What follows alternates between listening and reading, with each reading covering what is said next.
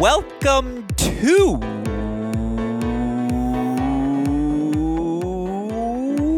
Hey, Great Shot. This is the Great Shot Podcast, a Cracked Racquets and Tennis Channel Podcast Network production. My name is Alex Gruskin. On today's show, we have another preseason edition of The Deciding Point, where we break down our top 10 Division I men's and women's college tennis teams heading into the 2024 season. Now, it's worth noting we are less than 3 weeks away from the start of the season. I know I speak for all of us when I say we are eagerly anticipating that first ball being struck, that first overruled being dished out, and of course that first 4-3 finish. But before we can get to any of that, we got to get through previewing our top 10 teams heading into the year. And some of you will notice we are at our number 6 men's team here today. That means we have officially reached the halfway mark, which of course officially means the college tennis season is inching closer and closer. And joining me on today's podcast, as he always does, to help break down another top 10 men's Division I team heading into the 2024 season, is a man you all know best as the forefather of the college tennis ranks formula predictions, never far from the listed UTR, the lean, mean Michigan Wolverine, whose holiday spirit of choice, of course, is bourbon. It's our dear friend, Chris Halioris. Chris, hey, great shot. Welcome back to the show. A merry belated Christmas to you. How are you doing, my friend? I'm doing well. I mean, it's always a good time of year. We're almost to college tennis. We got Christmas, which means we got the family. Everybody made it in for me, except for one of my daughters. So we all had a good day yesterday. And I'm ready to do some college tennis pontificating here. I love to hear that. Are gifts a big thing on Christmas in the Halioris household? Is everyone dishing out gifts? If so, what's the best you gave? What's the best you got? I feel bad because it was huge when my mom was alive. Like we would, even when we turned adults, and for us, it was when the kids were actually kids. Now my kids are 31, 29, adults. 27. Yeah. So they're all Gruskin and older. But, the gift giving is kind of, plus the gifts just get more expensive at that age. So it's like people get 1 or 2 gifts instead of when you're kids and you get like this plethora of $15 toys. But yeah, it's still, we still do it, not as much as we did. And of course, half of mine have to be bourbon related. So it's always a good Christmas for me. That's what I like to hear. Well, first of all, let me just say that I almost introduced you as the Cracked Racquets Grinch, but then I realized we all agree the Cracked Racquets Grinch is Westhoff, right? Because in the sense that, not that he's like dispirited, but the sense that me and Dalton are always too spirited. And so it's like he's got to be the dose of reality to be like, guys, let's rein it in. We can't do that to the studio. We can't spend that much money that we don't have. And so anyways, I'm glad to hear you are a very festive man. To hear that gifts are a big thing in the Halioris household, I love to hear. Do you know what the motto is in the Gruskin household? Can you guess it?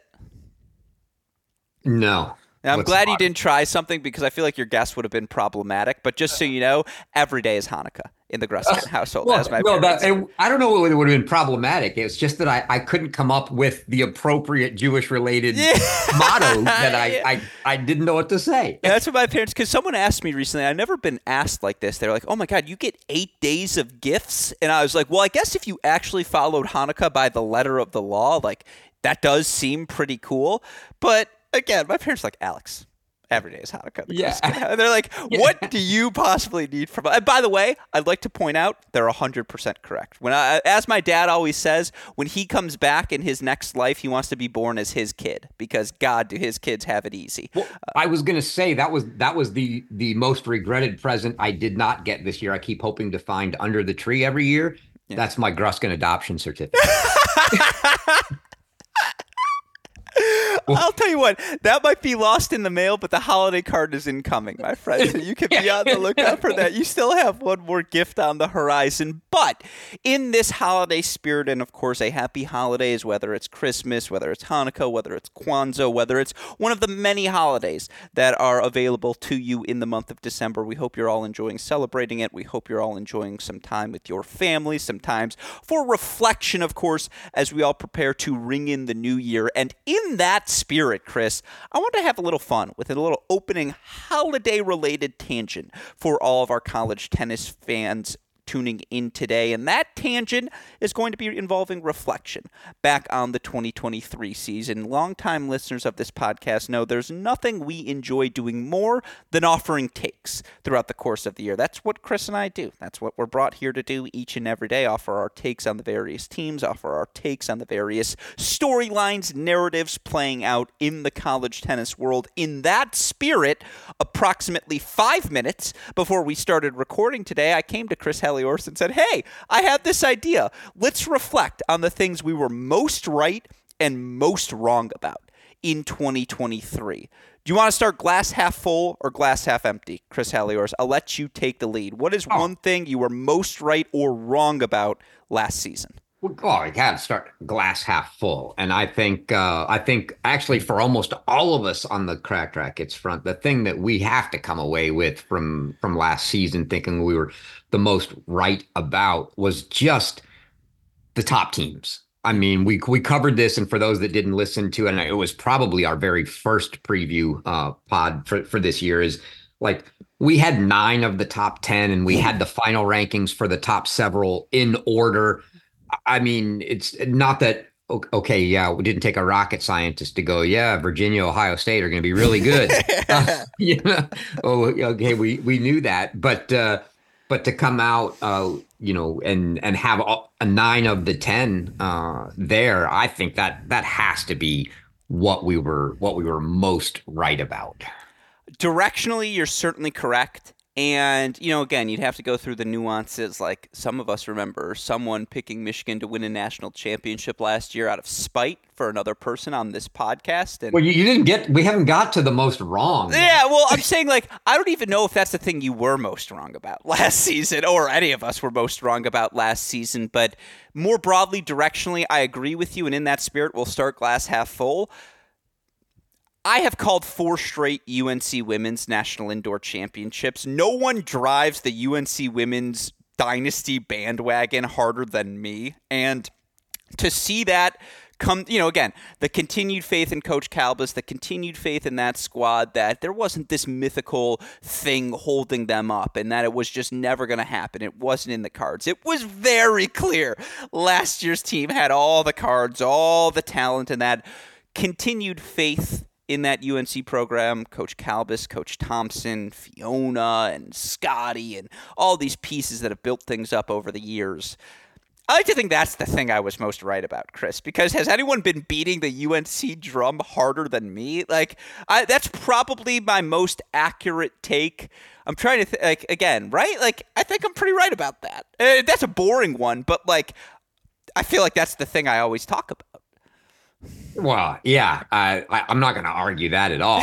Yeah, that's all right. Aside from any other things North Carolina related that you would have liked to be driving, I'm not going there. Yeah, I would have liked to have some J's on my feet. There's no doubt about that. That would be nice if I could rock them. I still remember, actually, that was one of my most fond memories of NCAAs, was being down courtside with Mrs. Calbas trying to get to the court and being denied from nobody would let her in at all. And I had to throw my press pass up into the bleachers so she could flash it coming in and actually get down on court. That was absolutely ridiculous. That's probably the thing the NCAA got most wrong last season. Whenever a coach has to yell, wait, that's my wife, that's probably not the best thing. And yeah, again, what went right is that she did eventually get to work her way on the court. Let's go the other end, have some fun. What's the thing you were most wrong about?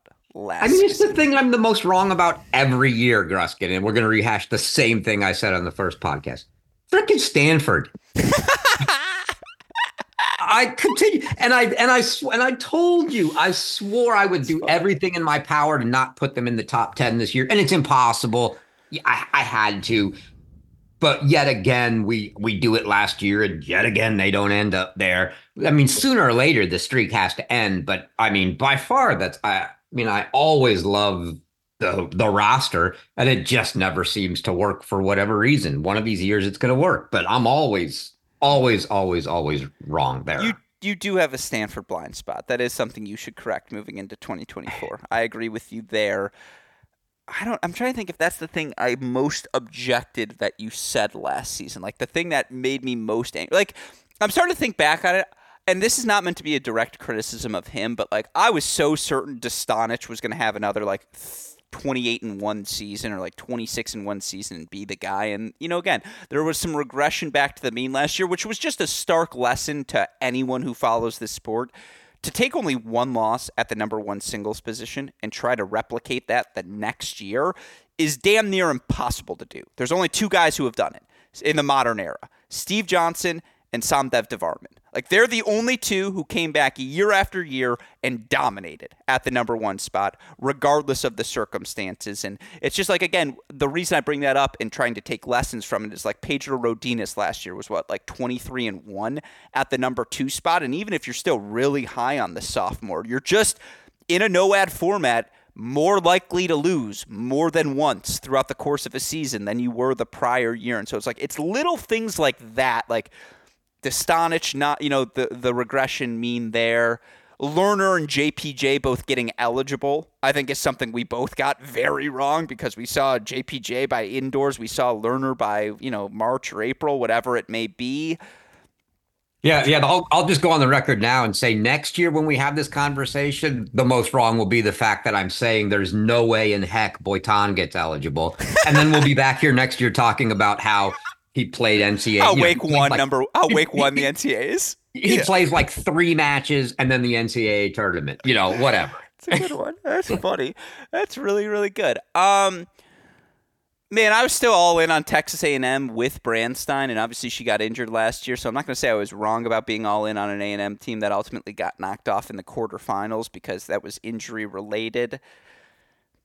I was all in on the ACC, and it was an all-ACC final. Like, again, we're talking about things I was really right about now instead of things I was wrong about. I'm like, you know what it is? I'm going to take the L. Even knowing what we saw in 2022, we both didn't believe in Virginia. Like, how have we not learned our lesson by now, Chris? They're the opposite of Stanford, the inverse, the antithesis, or if they're the thesis, Stanford's the antithesis, where it's like, we did the same shit, Chris, a second straight year, and it's just like worth noting. In the last 20 years, two teams have gone to Columbus and beaten Ohio State. Oklahoma, who made 3 straight NCAA championships, 2014 to 2016, and Virginia, who have now won back-to-back NCAAs, looking for a third as well. If you go and win in Columbus, we are learning you will make an NCAA final someday. And like, what the were we thinking, Chris? We did the same thing. Yeah. We're going to do it again this year probably too. No, see, this is this. Yeah, I was going to save this take for at whatever point we get to Virginia. Spoiler alert on how I voted. I sort of feel like this year, because I feel like I'm indebted to no matter what they do all season to vote Virginia number one every week. Like, I don't even care. They could lose 3 matches. They can go 1-2 at indoors. I should just vote them number one every week because come May, they have to be number one. Like, we can have the Virginia-Texas debate all day long, and hopefully we get, at least one, if not more, great matches between those schools, not to mention Ohio State, TCU, et cetera, that are out there still. But my goodness, we just totally screwed up not giving them, more credit. Mm-hmm. And the last and very least one, we continue to learn this lesson the hard way. Like, we need a national deadline of, like, coaches, submit your rosters and a list of 3 players you think might arrive in the month of December on your team to us by November 1st so that we can do these preseason rankings accurately. Yeah, because even though we started in December, Chris, we still have some omissions. The problem is those coaches, even if they're comfortable letting us know, they would have to let us know and tell us, but you're not allowed to tell anybody else because they don't want it getting out. So, even if we knew Steph was coming back, even if we knew Harry was signing, Maria, they're just going to be like, sure, I'm telling you guys, but, you got to wait till we actually announce it in the press release before you let anybody else know. And so the best we could do is come on here and go, yep, we're making Michigan State number 10 for an outside shot because, well, you'll just have to wait and see. Yeah. Well said. And again, tweet at us, please. Instagram us, whatever the thing is, or X us, whatever we're saying, at Cracked Rackets, at AL Gruskin, at College Tennis Ranks.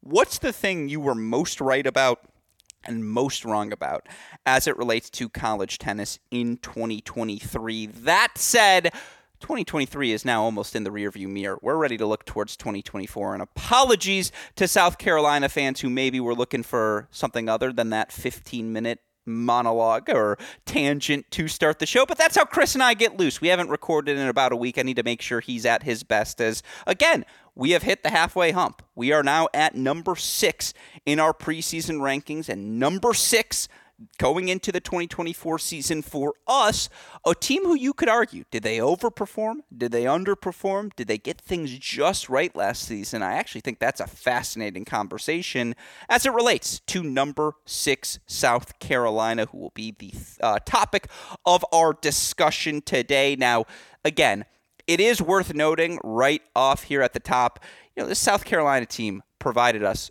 countless thrillers throughout the course of last season. Most notably, of course, they were the one team to go on the road in the Sweet 16. They knock off Tennessee in what was an absolutely thrilling 4-2 match in Knoxville. You look at, some of the other dramas along the way, them losing that 4-2 match to A&M at the SEC tournament, knocked them out of top 8 seed status. And, again, from there, things got a little funky. They dealt with a few injuries midway through the season, but again, this team played some fun matches. The 4-3 loss to Auburn, the 4-3 escape against LSU. Obviously, this team maybe provided the most shocking post-national indoor data point of all when they beat Ohio State 4-1 in Columbia in an outdoor match that was kind of like, wait, what are we doing from, what's going on right now?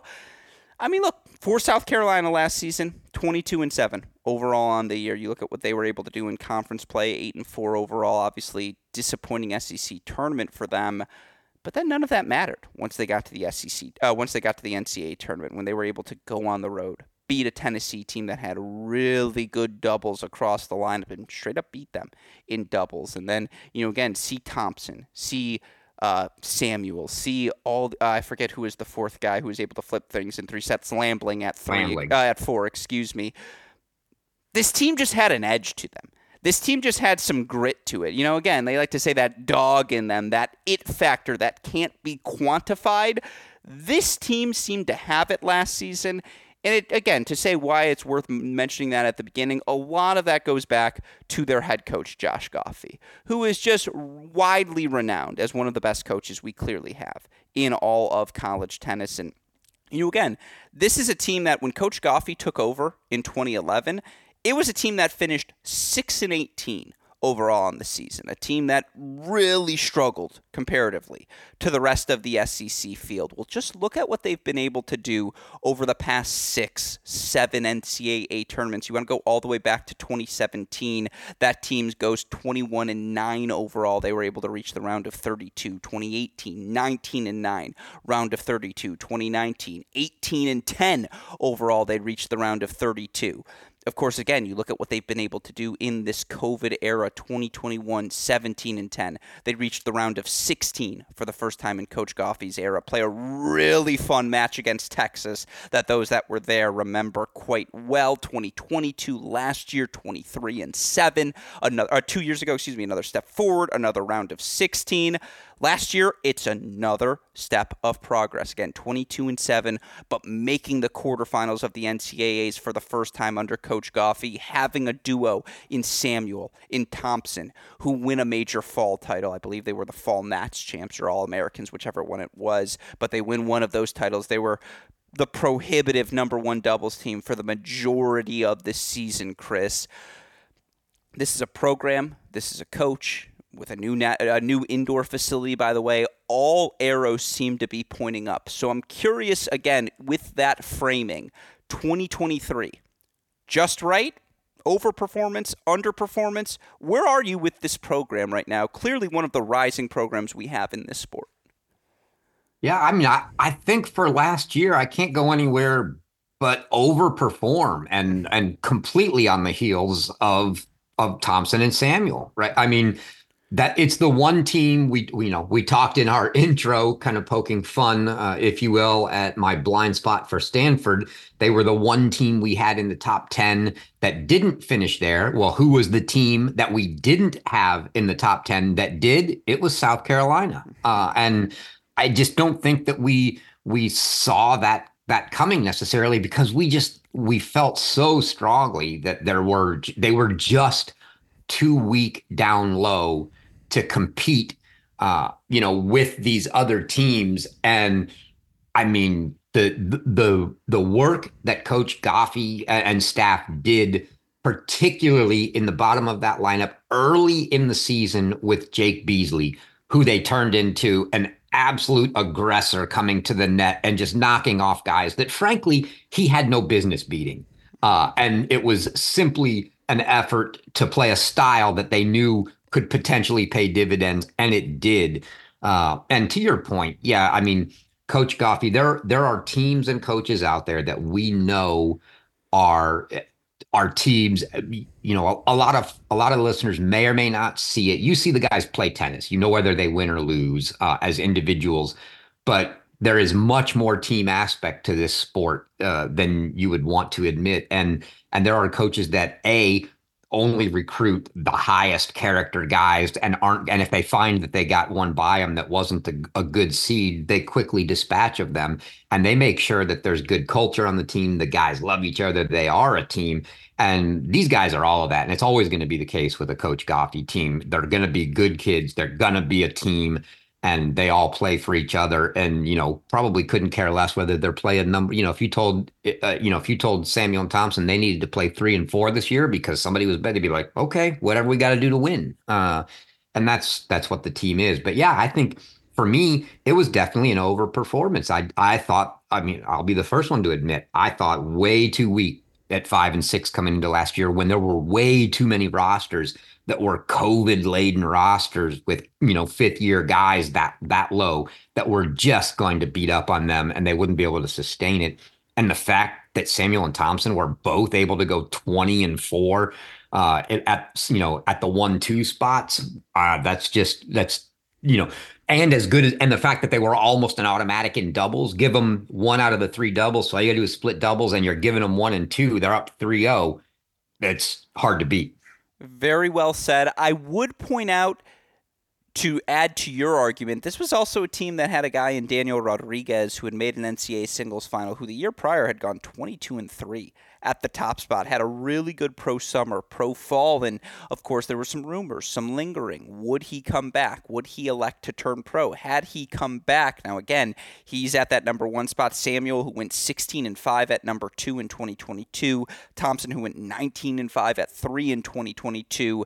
Like, if you bring back that full top 3, now that probably means expectations for this group would have been make the quarterfinals. Expectations for this group would have been compete for the conference title, as they were able to do all season. Why it's an overperformance, to your point, is that Rodriguez did not come back. I think had he come back, then again, it's probably an as expected for a group that, again, has continued to make, dare I say, this linear progress, right, Chris? Getting a little bit better each and every season. And again, why you have to say underperformance, to your point, and this is how we can start to get into the roster, it's one thing to be really good at 2. It's one thing to be really good at 3. But to have to move up another spot, as both Samuel and Thompson were forced to do, and to be able to sustain that level of success, that's maybe the single most difficult thing to do in all of college tennis. Even making that jump from just 3 to 2, obviously, especially from 2 to 1, you're going to play the best of the best each and every week, particularly for South Carolina, given they're in the SEC. And, again, the caliber of player Samuel was facing. A Monday one day, Monday one day, Axel Nev with his experience the next day, Ethan Quinn the next day, and then after that, oh, by the way, even I'm trying to think of like a lesser school who, like even like a Tyler Stice, like that's a miserable day at the office. You don't want to have to face Tyler Stice on a Sunday if you have some ailments and it's a little hot outside and sticky in South Carolina. Like that's the last thing I would want to have to deal with on that day. And man, you just mentioned it. Match in, match out. You knew exactly what you were going to get from Thompson and Samuel up top, and to see their development, again, the level they were able to play, to be the staples, not just 19-4 respectively at the number 1 spot and 2 in singles, but 17-5 at the number 1 double spot as well. They knew it's a lot of pressure to go into a match and say, hey, you guys are 2.5 of our points. And we need your 2.5 for our match calculus pretty darn clearly. And for them to continue to perform the way they did, match in, match out. I mean, tip of the cap, we talk about most MVPs and most valuable points. No one was more valuable to their team last season than Toby Samuel and Connor Thompson and what they were able to do at the top of the lineup. Now, that's the case for the overperformance. I do want to point out, I'm just going to read you some numbers, Chris. Oh, yeah. Let's go to the 500 records everywhere else. Yeah, so you beat me to it. And again, you finished number 8 with that. This is exactly the point. 11-11 at 3, 17-10 at 4, 13-12 at 5, 12-11 at 6. All right. We got a little uncertainty. We think we feel decent about 4, but what are we doing at all these other spots? It's a flip of the coin, and again, puts that much more pressure on them to execute in doubles, where, by the way, Houle and Lambling, 16-4 at number 3. I guess here's the comp I want to make for 2023 South Carolina to go full circle, Chris. Doubles 1, 2, find one more.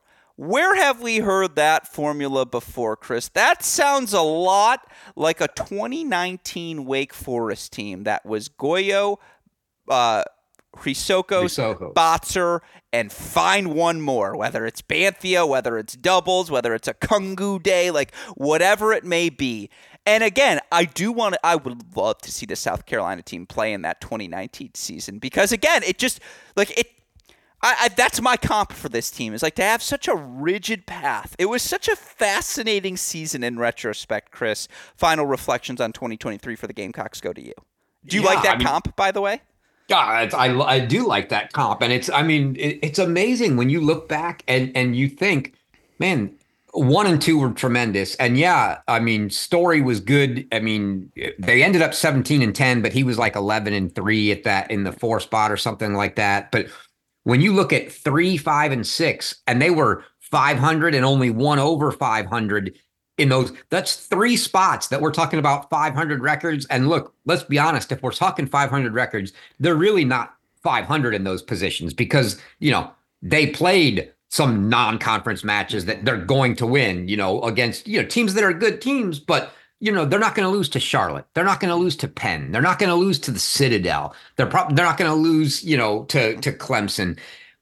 Those are all wins right there. And then you still only end up 500 in those positions. That means in the matches that mattered, they were well under 500 in those positions. So for them to be able to go, yeah, we're giving up 3 spots right there, more than half the time, and we can still do it. That's a team that I think you would usually say, all right, if you're that good at 1 and 2, you might be a top 15 with that. Top 10, that's a huge stretch. But no, that's because not only were they so dominant there, but to your point, doubles. Yes, you got Samuel and Thompson, but then Lambling and Houle, they step up, and now it's almost 3 points every match. Yeah, well, the other thing, and again, it's both a positive and a negative for last year's roster, and it's how we can start to move towards this season as well, is they had some familiar faces. That would be the case for last year. Wasn't an overperformance, but was just right. It's they did have a 5th year in Jake Beasley, who, by the way, started the year really strong and kind of got this South Carolina team off to the right sort of push. And, again, he ultimately finishes 10-7 in, not 10-7. He ultimately finishes 11-9 in dual match play. But, he was a 5th year. Lambling was a 5th year as well, and he ultimately goes 11-12 in dual match play, but was obviously able to flip the big one against Mitsui when it mattered most. Again, glass half empty. You did have a couple of 5th years. You did have some certainty. It felt like everyone in their lineup had, even Story, all these other guys, had repetitions coming into the season, and that their level vacillated so much match to match. Maybe that's something you're a little bit concerned about if you're Coach Goffey. At the same time, the compartmentalization this team was able to do, the self-belief of saying, hey, who cares that you got the last one? If you can get the next one, that's all we need you for on that day because we have the horses we can ride as well. It all just comes back to you're starting a program tomorrow. Is Goffey your first pick to be the head coach? The Halioris University just opened. Yeah, I don't know how it's not. I love Josh Coffey, and that's, I mean, to me, the first and foremost is always going to be the guys that recruit character. And you have to be a character guy for me. None of this, yeah, we'll take a questionable guy and see if we can straighten him out. We all know who some of those programs are. I'm not in there. It's, you're either the character guy or you're not. The only thing I think that would be, the question mark, if you will, for Coach Goffey is if you were the AD for the top schools out there looking for your next head coach, like a USC or somebody with that kind of past that you expect national championships, is he's still at a spot where he's doing it, but a little bit under the radar. You're not getting necessarily the top flight kid. You're not getting your top Americans for the most part going, yep, I want to go to South Carolina. That's not the school on the radar for them.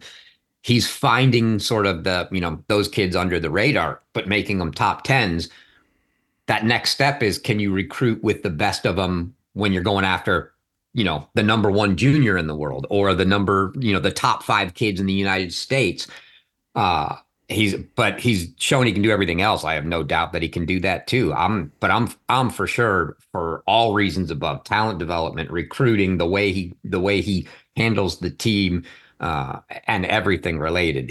He's my guy. Yeah, absolutely. I mean, again, Toby Samuel was a top 100 junior in the world, but Connor Thompson wasn't. I'm pretty sure James Story wasn't either, coming over from Memphis. And, again, to see Hool. Oh, no, Story was a top 100 junior, 88 in the world. Shout out to him. But, to see the development of guys like Lambling, Hool, etc., there's no doubt Coach Goffey can get these guys to the best version of themselves on a tennis court, get them believing themselves. I will say, Andreas has to be considered the best coach in the nation right now, just because back-to-back titles, the way he has gotten that team to click perfectly in May, to bring in a Fonseca, to have this Dietrich and the recruiting success at the highest levels as well, on top of the development.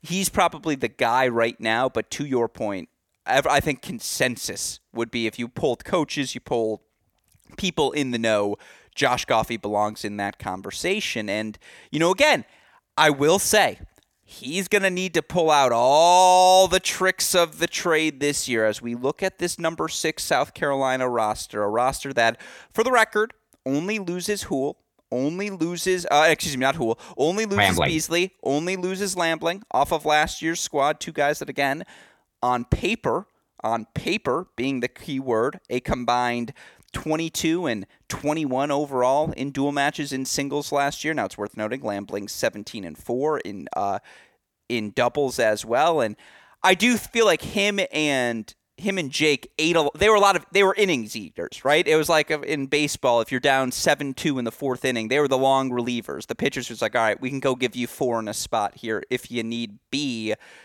You lose that institutional know-how, though. You lose that experience off of this year's roster. And while you do bring back that big 3 of Samuel, Thompson, Story, who we can talk about here in a second, Chris, I want to ask you about the rest of this roster first. Because, again, I keep coming back to that 2019 Wake Forest team. It feels like if you're going to make an argument for number 6 South Carolina, it's always going to start with, well, they could sweep the top 3. Like Samuel, Thompson, Story, especially Samuel and Thompson, as we saw last year. They're going to be up 2-0 on you. And just from there, given the lack of experience in particular at the top for many of these SEC schools, that is an inherited it's just an advantage. There's no doubt about it for this South Carolina squad. The question is, Chris, as you look beyond that for the returners in particular, Lucas da Silva, who we got to saw a little bit of at the end, Casey Hool, who for what it's worth last season on the roster, able to go 13 and 12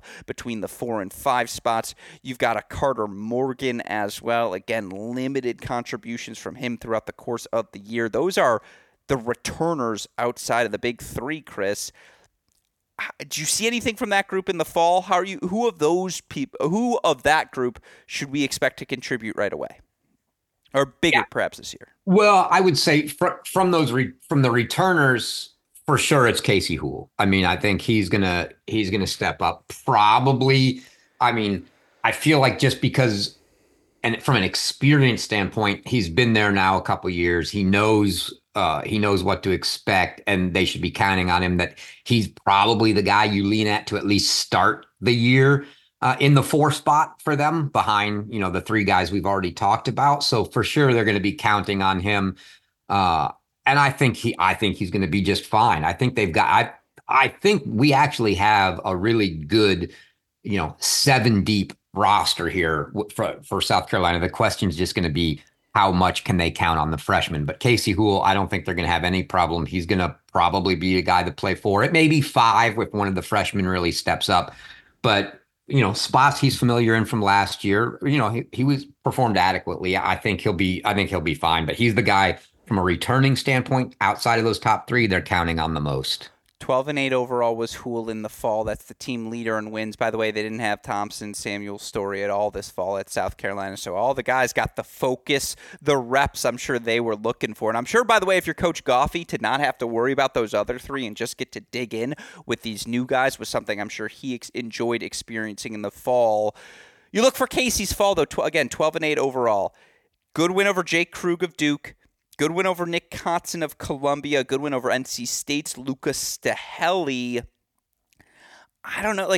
Again, after that, good win over Carlos Ozalins, One in Love. But, again, you could beat Carlos Ozalins One in Love one day, and then the next day he could show up and beat you One in Love. So I don't know how much I'm reading into that. Still, even the losses, though, 3 sets, 7-6 in the third with Catry, 7-5 in the third with Homan, 6-3 in the third with Etienne Dene. You are right. Casey Houle had a good fall. Even if 12-8 isn't you win 60% of your matches, you're probably not hanging that up on the refrigerator. I do think that was a good fall for him to have. The guy I'm looking for, though, Chris, is Lucas Da Silva of that group, because Da Silva, the sophomore, 6'5", again, limited action last season. We saw him just play 9 dual matches, 4 and 5 at the number 6 spot. But if you watched him play at NCAAs, he lost his match to Rodriguez in Knoxville. Yeah, he was down to Aramili of Texas. But man, does he have, the sophomore from Brazil, have some serious weapons, Chris. And, again, looking at what he did this fall, 10-4 overall in the fall. You look at the big wins for Da Silva, who he was facing throughout the course. He gets a win over Andrew Dale of Duke, who lost, 2 matches last year at that number 5 spot. He also gets a win over Jake Krug, Michael Heller. A lot of Duke-centric matches for the man. But I think that's the guy I'm watching to pop this year, Chris, even beyond the freshman who we'll get to in a second. It's the weapons he had and the size, and just if I were to build the specimen for Coach Goffey to get to work with, I think Da Silva would be the guy I pick. And just with the size and weapons, I feel like the best version of South Carolina sees him ascending to even maybe over a Story at a 3 or a 4 this year. I am that big of a believer in his upside. I know we haven't watched a ton of him, but I'm curious if you see that. Well, there's definitely a ton of upside, and I think he's one of the guys you have to look for that that sort of jump in the second year after getting a good year to sort of be an understudy, if you will. That he's a guy that I think they can do a lot with, and he definitely has potential to be a solid player in that lineup. He's got the weapons, and to your point, if he can get in the lineup, it probably does better for them to play him higher rather than lower, just because of the weapons he's got, and let some of the other guys to play a little lower. And on the in the back of my mind at the same time is the fact that Da Silva's Brazilian, Josh Goffey's Brazilian. There's got to be a little bit of a, the ability for him to sort of make it more of a home family atmosphere and make him very comfortable. I think it'll all click for him this year. It's going to be a really healthy battle for them. Like I said, I think they're 7 deep, and those 4 through 7 guys are going to have a really good, healthy battle for which 3 are in the lineup every day. And we're probably going to see, especially early, a whole bunch of different rotations until they settle in on kind of who the odd man out is.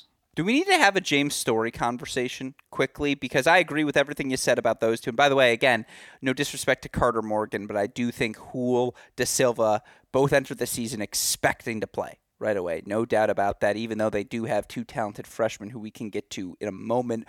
My biggest question is surrounding James Story, because I look at James Story's season last year, 15-6 overall, 11-3 at the 4 spot, 4-3 at the 3. It feels like there were some empty calories there, Chris. Like when I look back at James Story's season, 15-6 sounds good. I don't know if he had as good of a season as I think both of us were expecting to have in year 2 at the helm there. And like, again, we've talked about this presumption. Look, Toby Samuel is top 500 in the world right now. He maybe had as good of a pro summer as any player returning to college this year. And Connor Thompson's just got that dog in him. Like, I don't know if he's going to replicate 19-4. I know if it's 3-all on the line, I will take the ball being on Connor Thompson's racket and roll with my chances from there because he just has that killer in him, that it factor that you need. We talk about it being a big 3 returning, or at least that's how I framed it earlier. Where are you with James Story entering this season? Again, a guy who started his career playing number 1 for Memphis, some injury-related issues, but a lot of hot and cold from him, it's felt like, during his time at South Carolina. Do you expect him to play 3, or do you think there might actually be some room for negotiation there? I think there's always room for negotiation, but sure. I absolutely expect him to play 3. He's also the vocal social media leader here. Yeah. So please, James, all comments directed towards Gruskin, not me. I know they're coming. But no, I absolutely expect him to play 3. And I think, you could maybe make a little case that you expected potentially just a little bit more. I don't know how much. Maybe there were a couple losses you didn't expect. But man, once we got into, to January and we were playing dual matches, he beat Alexander Bernard in straight sets when they had the win over Ohio State. And, and that's outdoors, and who the hell wants to play Bernard outdoors? I'll play 7 up. I'll play him at 1 through 6 in my lineup outdoors every day of the week. There aren't that many, bad losses. He loses to both Braswells, Marcone, and Ewan Lumsden. Okay, maybe, but outside of, he beat everybody else he was supposed to beat. And he lost to Kreuter. He lost to Poling. Okay, those I don't consider those bad losses. But to your point, he beats Taha Badi. He beats Bernard. He beats Bicknell twice. I don't know what more really you want. That's, for me, that's a great 3. I'll take him at 3 all day. I guess when you and I'm not asking you to make a list right now, but if you were to make a list, would you put him as one of the 5 best number 3 singles in the country entering the season? I doubt it. But don't they need him to be? I guess that's what I'm asking is, do they need him to be one of the 5 best number 3s? Or is another 15-6 year, albeit hopefully this year more at number 3 than it was at number 4 last year? Is that it? I guess what I'm asking is, what do they need out of Story? I think if he repeats what he did last year for them, in all honesty, you lose the leadership, and the question mark to me is what you're losing in doubles when you lose Rafa Lambling. Okay. Yeah. But they're not going to miss Lambling's record in singles. They're going to miss Lambling's freshman year from singles, but they don't miss Rafa Lambling's record last year in singles. If Story does what he did last year and he does it at 3, and now you're playing between the 2 freshmen and De Silva and Houle at 4, 5, 6. They do anything above 500, they're better than they were last year, and they finished number 8. Now, I'll say this: if your absolute goal here is it's national title or bust, then yes, Story's going to need to be a top 5 in the nation, number 3, for that to happen. But if you're, hey, we're hosting, we want to be top 8, we want to host, we want to make final sight, and then let things roll. And if we come in as number 8 at that, that's fine. We'll take our shot. Then, yeah, I think you get there with Story being exactly what he is. Maybe he's not top 5 in the nation, but he's, and only because, the problem with saying top 5 in the nation at 3 is we haven't even gotten to the top 4 teams that are just so good I can't even, I'm blanking on necessarily who the 3 is on everyone. Von der Schulenburg. Von der Schulenburg. Again, a Bailey for Texas. Yeah. Pick your Bailey of choice. Yeah. Pennington. I don't know who's 3 there. You don't think he'll play 1? Maybe Gorsny or 2. Sorry, yeah. Fernley has good. And then whoever the hell 3 is at Ohio State. I mean, The Stanford 3, if Ferry comes back, should be pretty good. Yeah. If you have Ferry and Bosses already, anybody, I mean, whether you're taking Banerjee or Basing or whoever, yeah, you're already basic. You're already 5 deep there. So yeah, I give him top 10. 5, he's gonna have to have a great year to make it a top 5. Not that he can't. To your point, he was a top 100 junior. He's got that pedigree. He can do it. I have no doubts. He's also been a guy that's battled some injury. So we'll see how it goes, but I'm not worried. The only way I'm worried about Story is if there are lingering injuries that are going to cause problems. Yeah, the reason I bring it up is because, again, I've learned my lesson. This is what did I get most wrong in 2023. It's really difficult to replicate a 20-4 season at a top 2 spot unless you are a Somdev, unless you are a Stevie, unless you are one of those once-in-a-generation players. And I'm not saying Toby's not, because he is already top 500 in the world. But let's say Connor, instead of going 19-4, goes, I don't know, 16-6 instead, or like 16-7 there. Still a really good season at the number 2 spot. The question is, you're gaming out. Okay, well, where do the rest of the points come from? And let's say, again, there's a little regression at that number 3 double spot. Hulen Lambling went 16-4. To ask anyone to do that record in one set of no-ad doubles, good freaking luck. Where are we getting our points from? Team has to be better than 11-11 at the number 3 spot. And Story will probably be the one who defines that outcome, right? Or certainly it feels like it right now that he's the guy who's going to be given that that lane. And again, we'll talk most valuable point in this lineup moving forward. But if this team doesn't just want to compete to make another quarterfinal, if this team wants to take another linear step forward, a team which, by the way, there is some urgency this year because Thompson's a senior, because Samuel's a senior, because Story's a senior. Like, this is this group's last run at the big show, and this is a group that has proven. They beat Ohio State outdoors last year's NCAA finals. They have proven they can hang with the best. If James Story has a good year, again, this number 6 ranking looks very, very smart, and maybe even we undersell it in retrospect. I guess that would be my thoughts on it. Yeah, well, because my take here, it's gonna have to be indoors and non-conference, because even though you say it's hard to replicate, if healthy, I'll be very disappointed if Toby Samuel goes something less than 20-4 in singles, because look at the SEC is historically strong, but look what's happened last year. Who is not back that he's going to be playing? Ethan Quinn is not back. Liam Draxel is not back. Who in the hell is going to beat him in the SEC? You got Johannes Monday at Tennessee, the clear, those two are clearly got to be the top 2 number 1s in the conference. Go beyond that and tell me who he's losing to in the SEC. I don't think he should be losing to anybody. Yeah, there are some guys that might jump up and give him a match. He lost to Tyler Stice last year. He's going to have to play Jovanovic from Mississippi State. Matches that could be tight, but he's going to be a prohibitive favorite in almost every match. So it's going to be those non-conference matches, and assuming they get through kickoff weekend, whoever they get to play it indoors, I fully expect him to go 24. And if he's doing that, I fully expect Connor Thompson to do the same thing at number 2. Mm-hmm. I expect that performance from them again. So if those 2 guys do that, which I expect, and I understand it's harder to do, but I think just knowing that the competition is actually going to be probably slightly below where it was last year from a conference perspective, it's very reasonable to expect that they do that. And so Story, yeah, big pivotal point for them. Well, you mentioned Toby Samuel there. I do think as you're looking breakout fall, summers, and current ITA rankings, again, he didn't play any college matches, but I do think he had a breakout summer or breakout fall, or kind of a consolidating summer and fall, dare I say, on the pro circuit, where you mentioned it, the 4 losses last year in dual match play. 6-3 in the third to Andreas Martin, not a bad loss. 2-2 to Draxel at Kentucky. Bad loss by scoreboard, but Draxel's gone.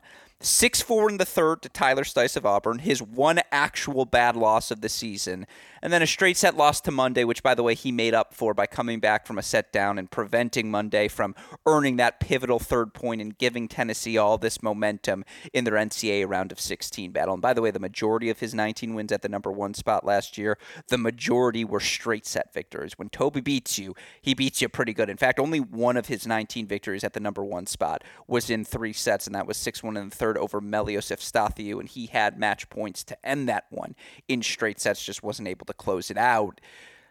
I do think he is that good. Like, I think he is, if we're making a short list of who could be the guy in 2024, if Toby Samuel's not on your the guy list, you are now excluded from our the guy conversations. Like, textbook definition of the guy, Chris, is him.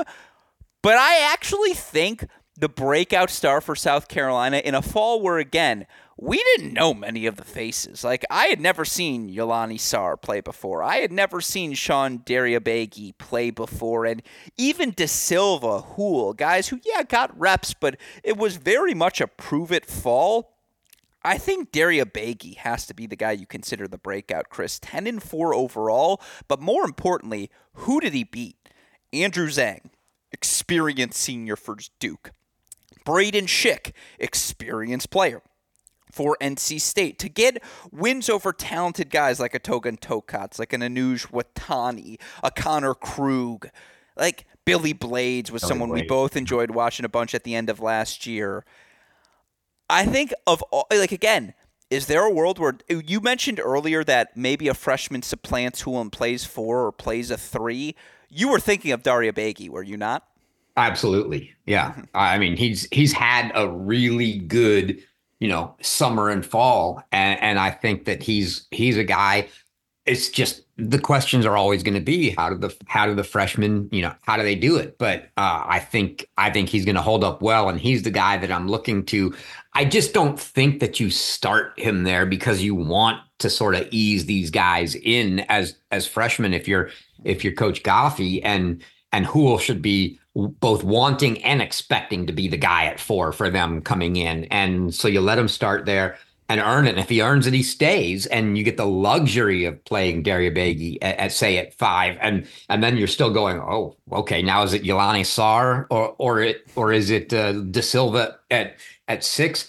Great luxury to have if that's where you're at. So yeah, he's definitely the guy, like, and you pointed out some of those wins. I mean, he's shown he can beat guys that are above the level that he'll be playing at, say, a 5 spot as a freshman in college. So for sure, he's somebody that I'm looking forward to seeing play. Only 11 matches for Dariabegi at the pro level, but again, number 100 junior in the world was his career high, and I already mentioned the college. Like, he's proven he is a player in a rotation. I don't know if he's a top 3 player yet, but again, he is certainly someone you expect to see reps from. And then again, how about Yolani Sarr? Like, decent fall for Yolani as well, certainly 10-5 overall. And, again, I don't know if there is a signature victory for him. He probably over Staheli, right? In 3 sets right away to start things off, but also beats Anuj Watani. Again, Alejandro Moreno at Auburn was a high recruit in his class who he got a win over, even though kind of a withdraw there.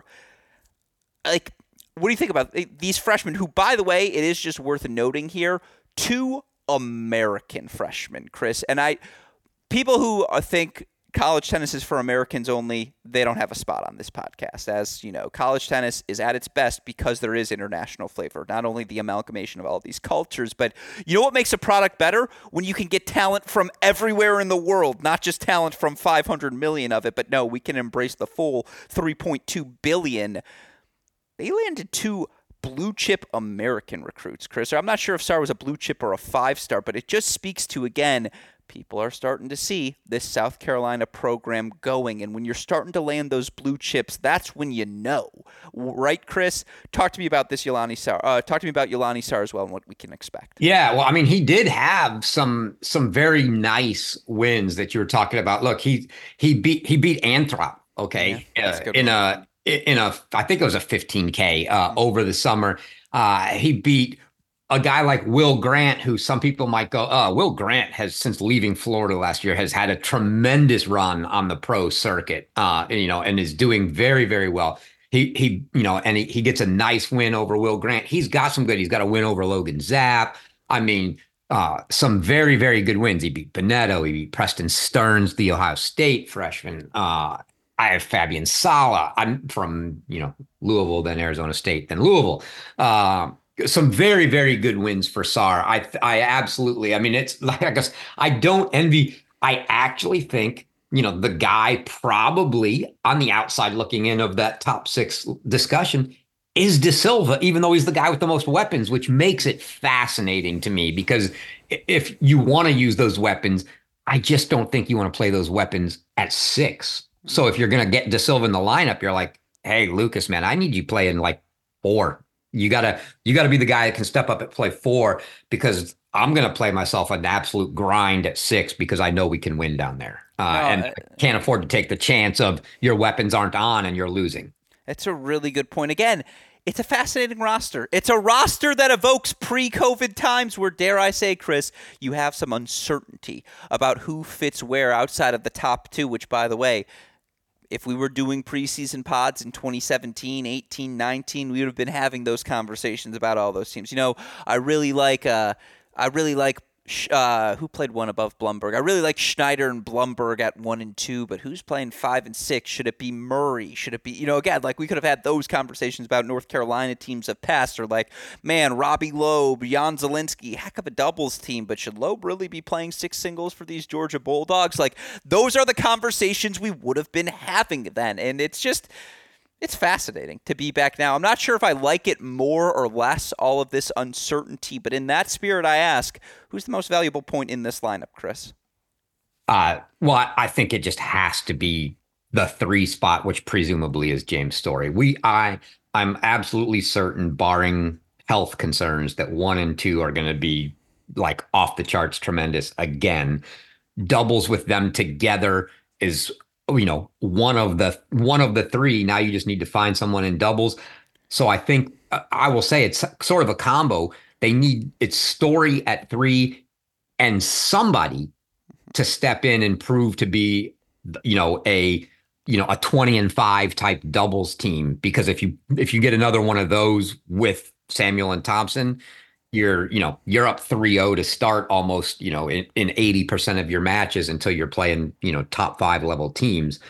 And if you get if Story's stepping up to the point where he's solid at 3, now even in the cases where one of your top 2 loses, you've got him.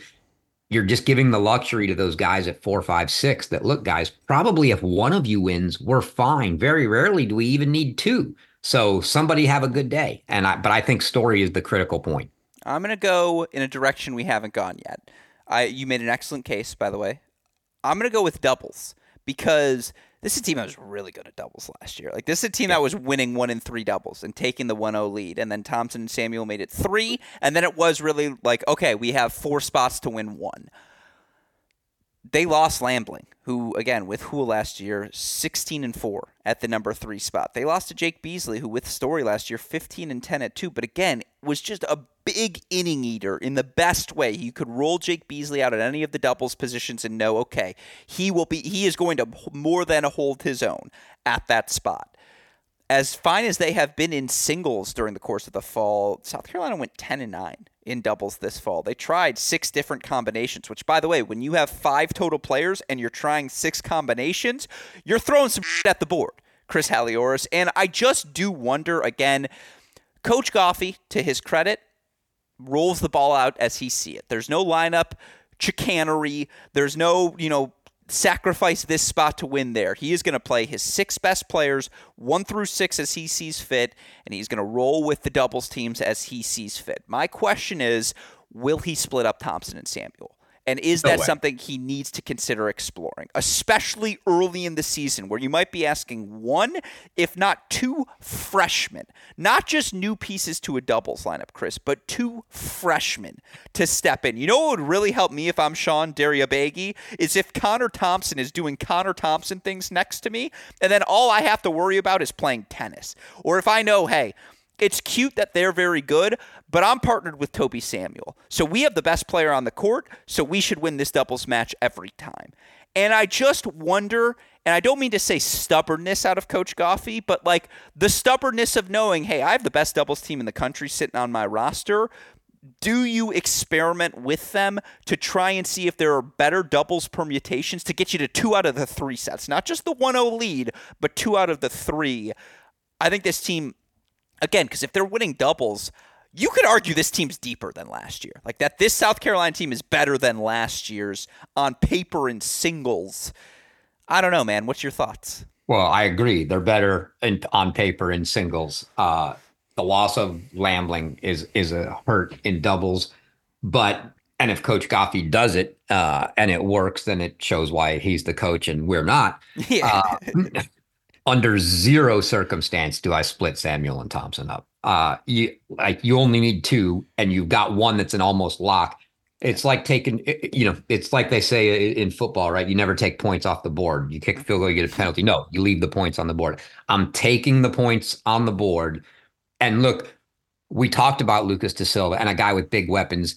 He went, I'm going to throw out the Carter Morgan doubles experiment. No disrespect to Carter, but that's just, he's not there. Carter, if you're on social media, everything to Chris. I'll take James Flack, but that goes to Chris. But for Da Silva, between playing with Casey Houle and Yolani Sarr, goes 6-1 in doubles this fall. He's going to be the guy probably that they're going to say who pairs well with Lucas Da Silva. He played, like I said, he played with Sarr and he played with Houle. Let's see how that goes. I think what you're doing early on in the season there is figuring out who's going to be that team to be, a rock solid 2, and then somebody else that could fill in at 3 before you go splitting them up. I could see maybe in some matches that you're going to win, experimenting with Samuel and Thompson with other people. The problem is if you're doing it in matches that you're going to win, you're probably not getting the best level of competition, so you're not sure what you're really seeing. I don't do that. I go with the best teams I've got, and the best chance I've got is taking the point that I think is a lock and going, look, one of you other two is going to win. You got to do it. Here's the problem with that as well, to your point of why they can't afford to experiment. Look at the schedule. Like, where's the room to maneuver? Like, yeah, there's a doubleheader against the Citadel on Wednesday, February 28th. Other than that, there is no room for negotiation, Chris. I mean, sure, it's a regular season match. You take all of them with a grain of salt. But here are their non-conference matches. At Virginia, Sunday, January 21st. Not going to play. I mean, you're playing around with the lineup because it's your first match of the season, but you ain't playing with the lineup. You're playing with the lineup, not playing with it. Kickoff weekend. They get Clemson in that opening match, a Clemson team that is building some talent, certainly on the rise. Then they'd face the winner if they win that of LSU and Louisville. Now, Louisville lost a bunch of pieces, but LSU's another team. Just like they're on the rise. I got some feeling that Danny Bryan's cooking something up special for the Tigers. Maybe not this season, but that's a team to watch moving forward. After that is where you start to laugh. There are 3 non-Citadel non-conference matches in February. NC State at home, Wake Forest at home, at Ohio State. Yeah. Now, I've said it on this podcast already. If South Carolina goes and wins at Ohio State, they become my pick to win the national championship. It's that simple. Just look at how history works. Where are you experimenting, Chris? Where's the doubleheaders, or what am I missing? I mean, obviously you're not experimenting with anything at Ohio State. You're talking about trying to experiment with doubles against NC State? I don't think so. It's one of the best doubles, when you got Coach Spencer and the system they've got there. There's no room to experiment with doubles there. I mean, you're going to be scratching and clawing to get even your top spot with those guys. So, and then Wake, and Lord knows, what kind of roster we're going to see out of Wake. But no, you're right. There's no experimenting. And then if you choose to experiment with Citadel, you're not going to learn anything. Like, I don't know what you expect to learn in that doubleheader. Sure, they probably pull Samuel and Thompson all together and let other guys play, but it's no different than what they did in the fall without them. They're going to get some reps, but the competition is not going to be any better than it was then. So, yeah, I'm with you. There's not, then they hit March in the SEC schedule, and that's it. So to your point, it's another reason that I say no. You're playing Samuel and Thompson if they're both healthy, and then you're going to figure out which of the other teams is going to step up. That is actually, Chris. And I'm not trying to be disrespectful or I'm not trying to talk down to you. What's the word there? It starts with a C. I'm blanking on it right now. I'm not trying to be. Anyways, condescending. Condescending. Thank you. Even in not knowing the word condescending, I'm trying to be condescending there. But you're 100% right. Like that's actually the case right there. Is like, boys, you got the Buckeyes on the schedule. We need Thompson and Samuel to give us a half point there, and then we may play around with 2 and 3, but let's roll out the boys at 1 and work with that point and put the points on the board, as you said earlier. It's like euchre. When you have the right Bauer, you just want to play it right away. It's like, give me the 1. Let's draw some stuff out. Let's get that out of the way. 1-0, good guys. That's an excellent argument by you. That's actually, you've convinced me. I just want you to know, like, it's rare that I'm off. Like, we come out of this and I'm like, oh, I'm wrong. Like, Chris is right. You're perfectly put. Coach Goffey, take the note. There's he said it on the pod, so I can say it. Harry Jaden said last year there was a point where when they were trying to come up with their doubles lineup, they just went to ChatGPT and asked, what should our doubles lineup be? And I said the GPT stands for Gruskin's Potential Theories.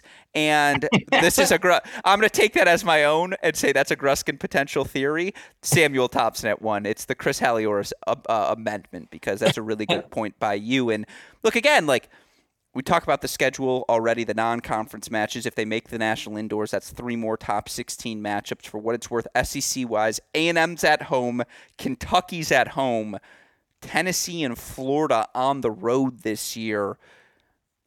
I mean, there are highest ranked. Mississippi State at home. Yeah, Mississippi State at home as well. Thank you. I can't believe I forgot that one. But spoiler alert, they're our highest ranked SEC team. Like, Chris Halioris, I ask you, what's the inflection point match, the one you're watching for most closely as it relates to this team?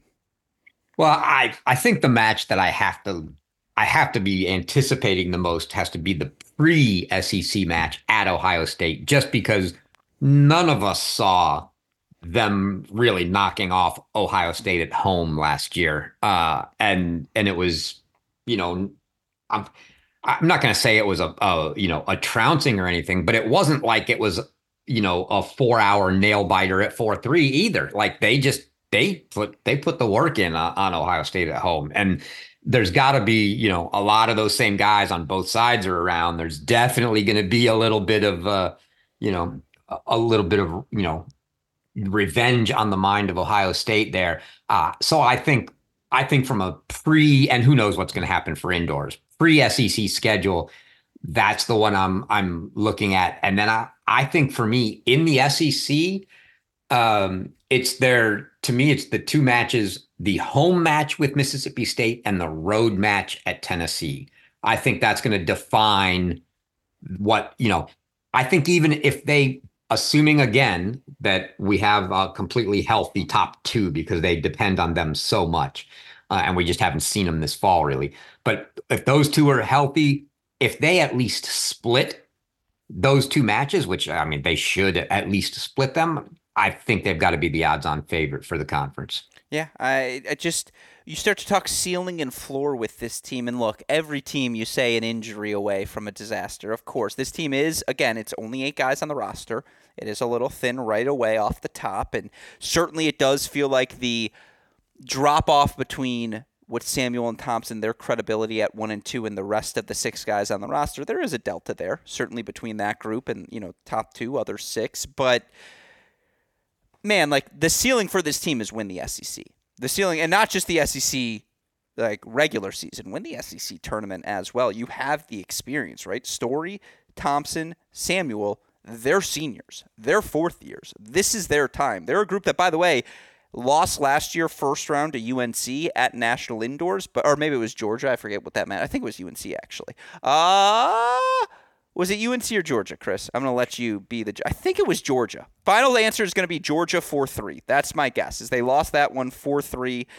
And I want to say it was Bride who clinched at the number 3 spot, actually, if memory is serving me correctly. I'm looking. So indoors was first round. Georgia. Yep, it was Georgia. Okay. Shout out to me. My brain still works. But I think they won their next 2 matches after that as well and did go 2-1 there. And They beat Baylor and North Carolina. What I'm trying to say is they understand how to negotiate the national indoor scene. This is a group that, by the way, has made the final site now in 2 of the last 3 seasons. The round of 16 loss at Virginia in 2022 being the exception to that. This group has seen the best. They understand what it takes to be the best, at least at the top. And again, how quickly can you get guys like Hool, like Sarr, again, all these new contributors up to speed right away? That probably defines their ceiling. But man, if you're Coach Goffey, the floor for you is top 8 seed. If you are not hosting the first 3 rounds of the NCAA tournament, I think you're disappointed with your regular season, right, Chris? I feel like that's the floor argument, at the very least for me. Ceiling starts to get a little cloudy with everyone because we haven't talked about our top 4 yet, and they're pretty darn good. And so, is anyone's ceiling that's not a top 4 quarterfinals? Maybe that's a take we're going to think we're most wrong about as we look back at 2024. But where are you with the ceiling floor of this group? Yeah, I mean, I think this is probably in my mind, and I always think a little bit bigger, wider, I think, than where you're going. The ceiling, I think, I don't think there is a ceiling. I mean, if these guys, if they're clicking, they could win it all. I mean, if Samuel Thompson and doubles come around, how could you not think you have a chance to win it all? It's going to be really tough to do that. I'm not going to give them a great percentage, but they're probably the first team that we've come to, out so far that I would say, yeah, they legitimately could win a national title with if all the pieces click here. Spicy. So I don't think there's really a ceiling floor. If everyone's healthy, I'm absolutely with you. There's no way they're not a top 8. If there are a few lingering injuries, I think legitimately maybe 12 is about as low as they could possibly go. Anything outside of that is catastrophic. It's really Toby bad. Went down. Yeah, exactly. I mean, one of the top 2 guys has got problems if they're not in the top 12. Yeah, I couldn't agree with you more there. Again, it feels like a higher floor team. And let me ask you this. Do they have the highest floor in the SEC? Is it them? I think there's 3 teams. It's them. It's Tennessee, who we talked about their starters and the depth they bring back last episode. And then from a pure floor perspective, I know who Mississippi State is. They are who they were last season. You could argue maybe they have the highest floor, and that's where I want to, again, sneak in a little SEC talk here to end. Is it South Carolina? Is it Mississippi State? What is the floor for them in the conference? I think South Carolina's probably got, I mean, it depends on how you want to make the argument, right? If I want to make the argument for South Carolina, it's obviously contingent on Samuel and Thompson being healthy. But if Samuel and Thompson are healthy, they're just too good and too known at the top 2 spots and one slot in doubles to say that the floor could be any lower. Now, if you want to go for the argument is, but what happens when, one guy goes down and it's that, and it's one of those 2 guys, that Mississippi State roster is much more level. Yes, they've got they know everybody. They've got them all back. And look, I fully expect the guy that played 1 last year to be playing 4 potentially this year for them. 3, 4, wherever they want to slide him in. It's a roster they know and should have a pretty high floor as well. Though the unknown for them is going to be how will they be able to compete at the top when they're probably playing, the combination of Jovanovic and incoming transfer from Presbyterian Dusan Milanovic at the 1-2 spot. Obviously, you're not going to say, they're Samuel Thompson caliber, right? They're going to have to prove that. So it's going to make it a little tougher there. You have to lean South Carolina, but those to me are the 2 teams that have to have the highest floor. Yeah, that's it's fascinating to me because, again, you're right. This is a team that when you start to look at the ceiling, you're like, man, if one or both of those freshmen click, really, this team could be crazy good. Yeah, because Hool, and again, we have seen James Story have success. Casey Hool maybe a little bit less so, but I don't feel bad about Casey Hool coming into this season. And I know how much Josh Goffey has loved him from freshman year, and he was very honest with us, not behind the scenes. Look, need a little development. He got some good development freshman year. He was admirable last year. I expect to keep seeing that progression. And when I know when I've got a guy like Coach Goffey, that's a very good assessment of talent, that's just continues to remain high on the kid, I think I can expect that he's gonna do his job.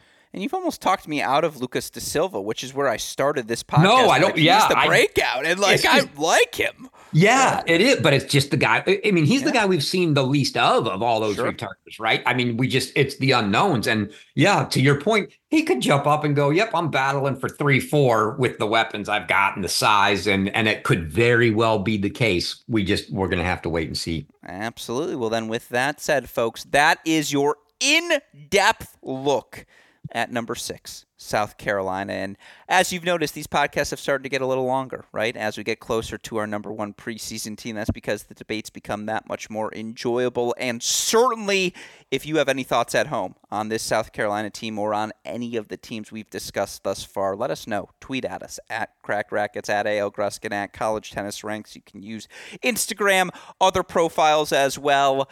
Again, all social media criticism at College Tennis Ranks or at Parson Namadi. All things you think we do well at A.L. Gruskin is always much appreciated. I like to live in that bubble. Chris Halioris, did we miss anything on today's podcast? Any final thoughts on the Gamecocks or any final thoughts on where we go from here? Do not think we missed anything. I'll just say, I love to poke fun at Gruskin math. For those that have stayed with us from the beginning, we were not halfway through then. We are halfway through now. So with that being said, we'll look forward to the top 5. Well, then, on that, let me just say, A, f*** you, and B, that was really funny. I really enjoyed that.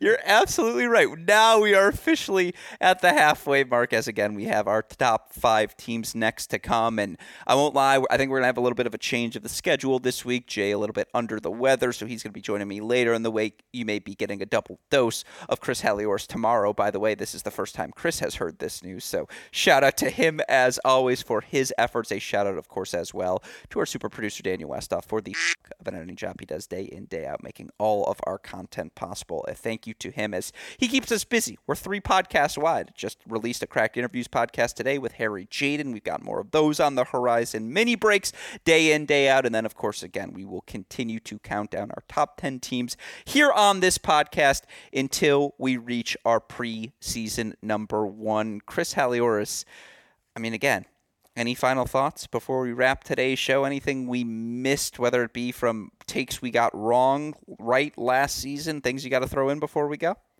Well, I alluded to it, but I did say, obviously, my other incorrect take was the fact that I took Michigan for the national championship. That didn't come true. But if it was just if all that was an omen and a prelude to Trevor ending up at Michigan, I'll take it for what I got. Yeah, it may not have worked from a prediction standpoint, but I'll tell you what, nephew's got some real good health care now, Chris Halioris. So yeah, I suppose in the end we all did win. But yes, with all that said, for the fantastic Chris Halioris, our super producer Daniel Westoff, and all of us here at both Crack Rackets and the Tennis Channel Podcast Network, I'm your host Alex Gruskin. Chris, what do we tell our listeners?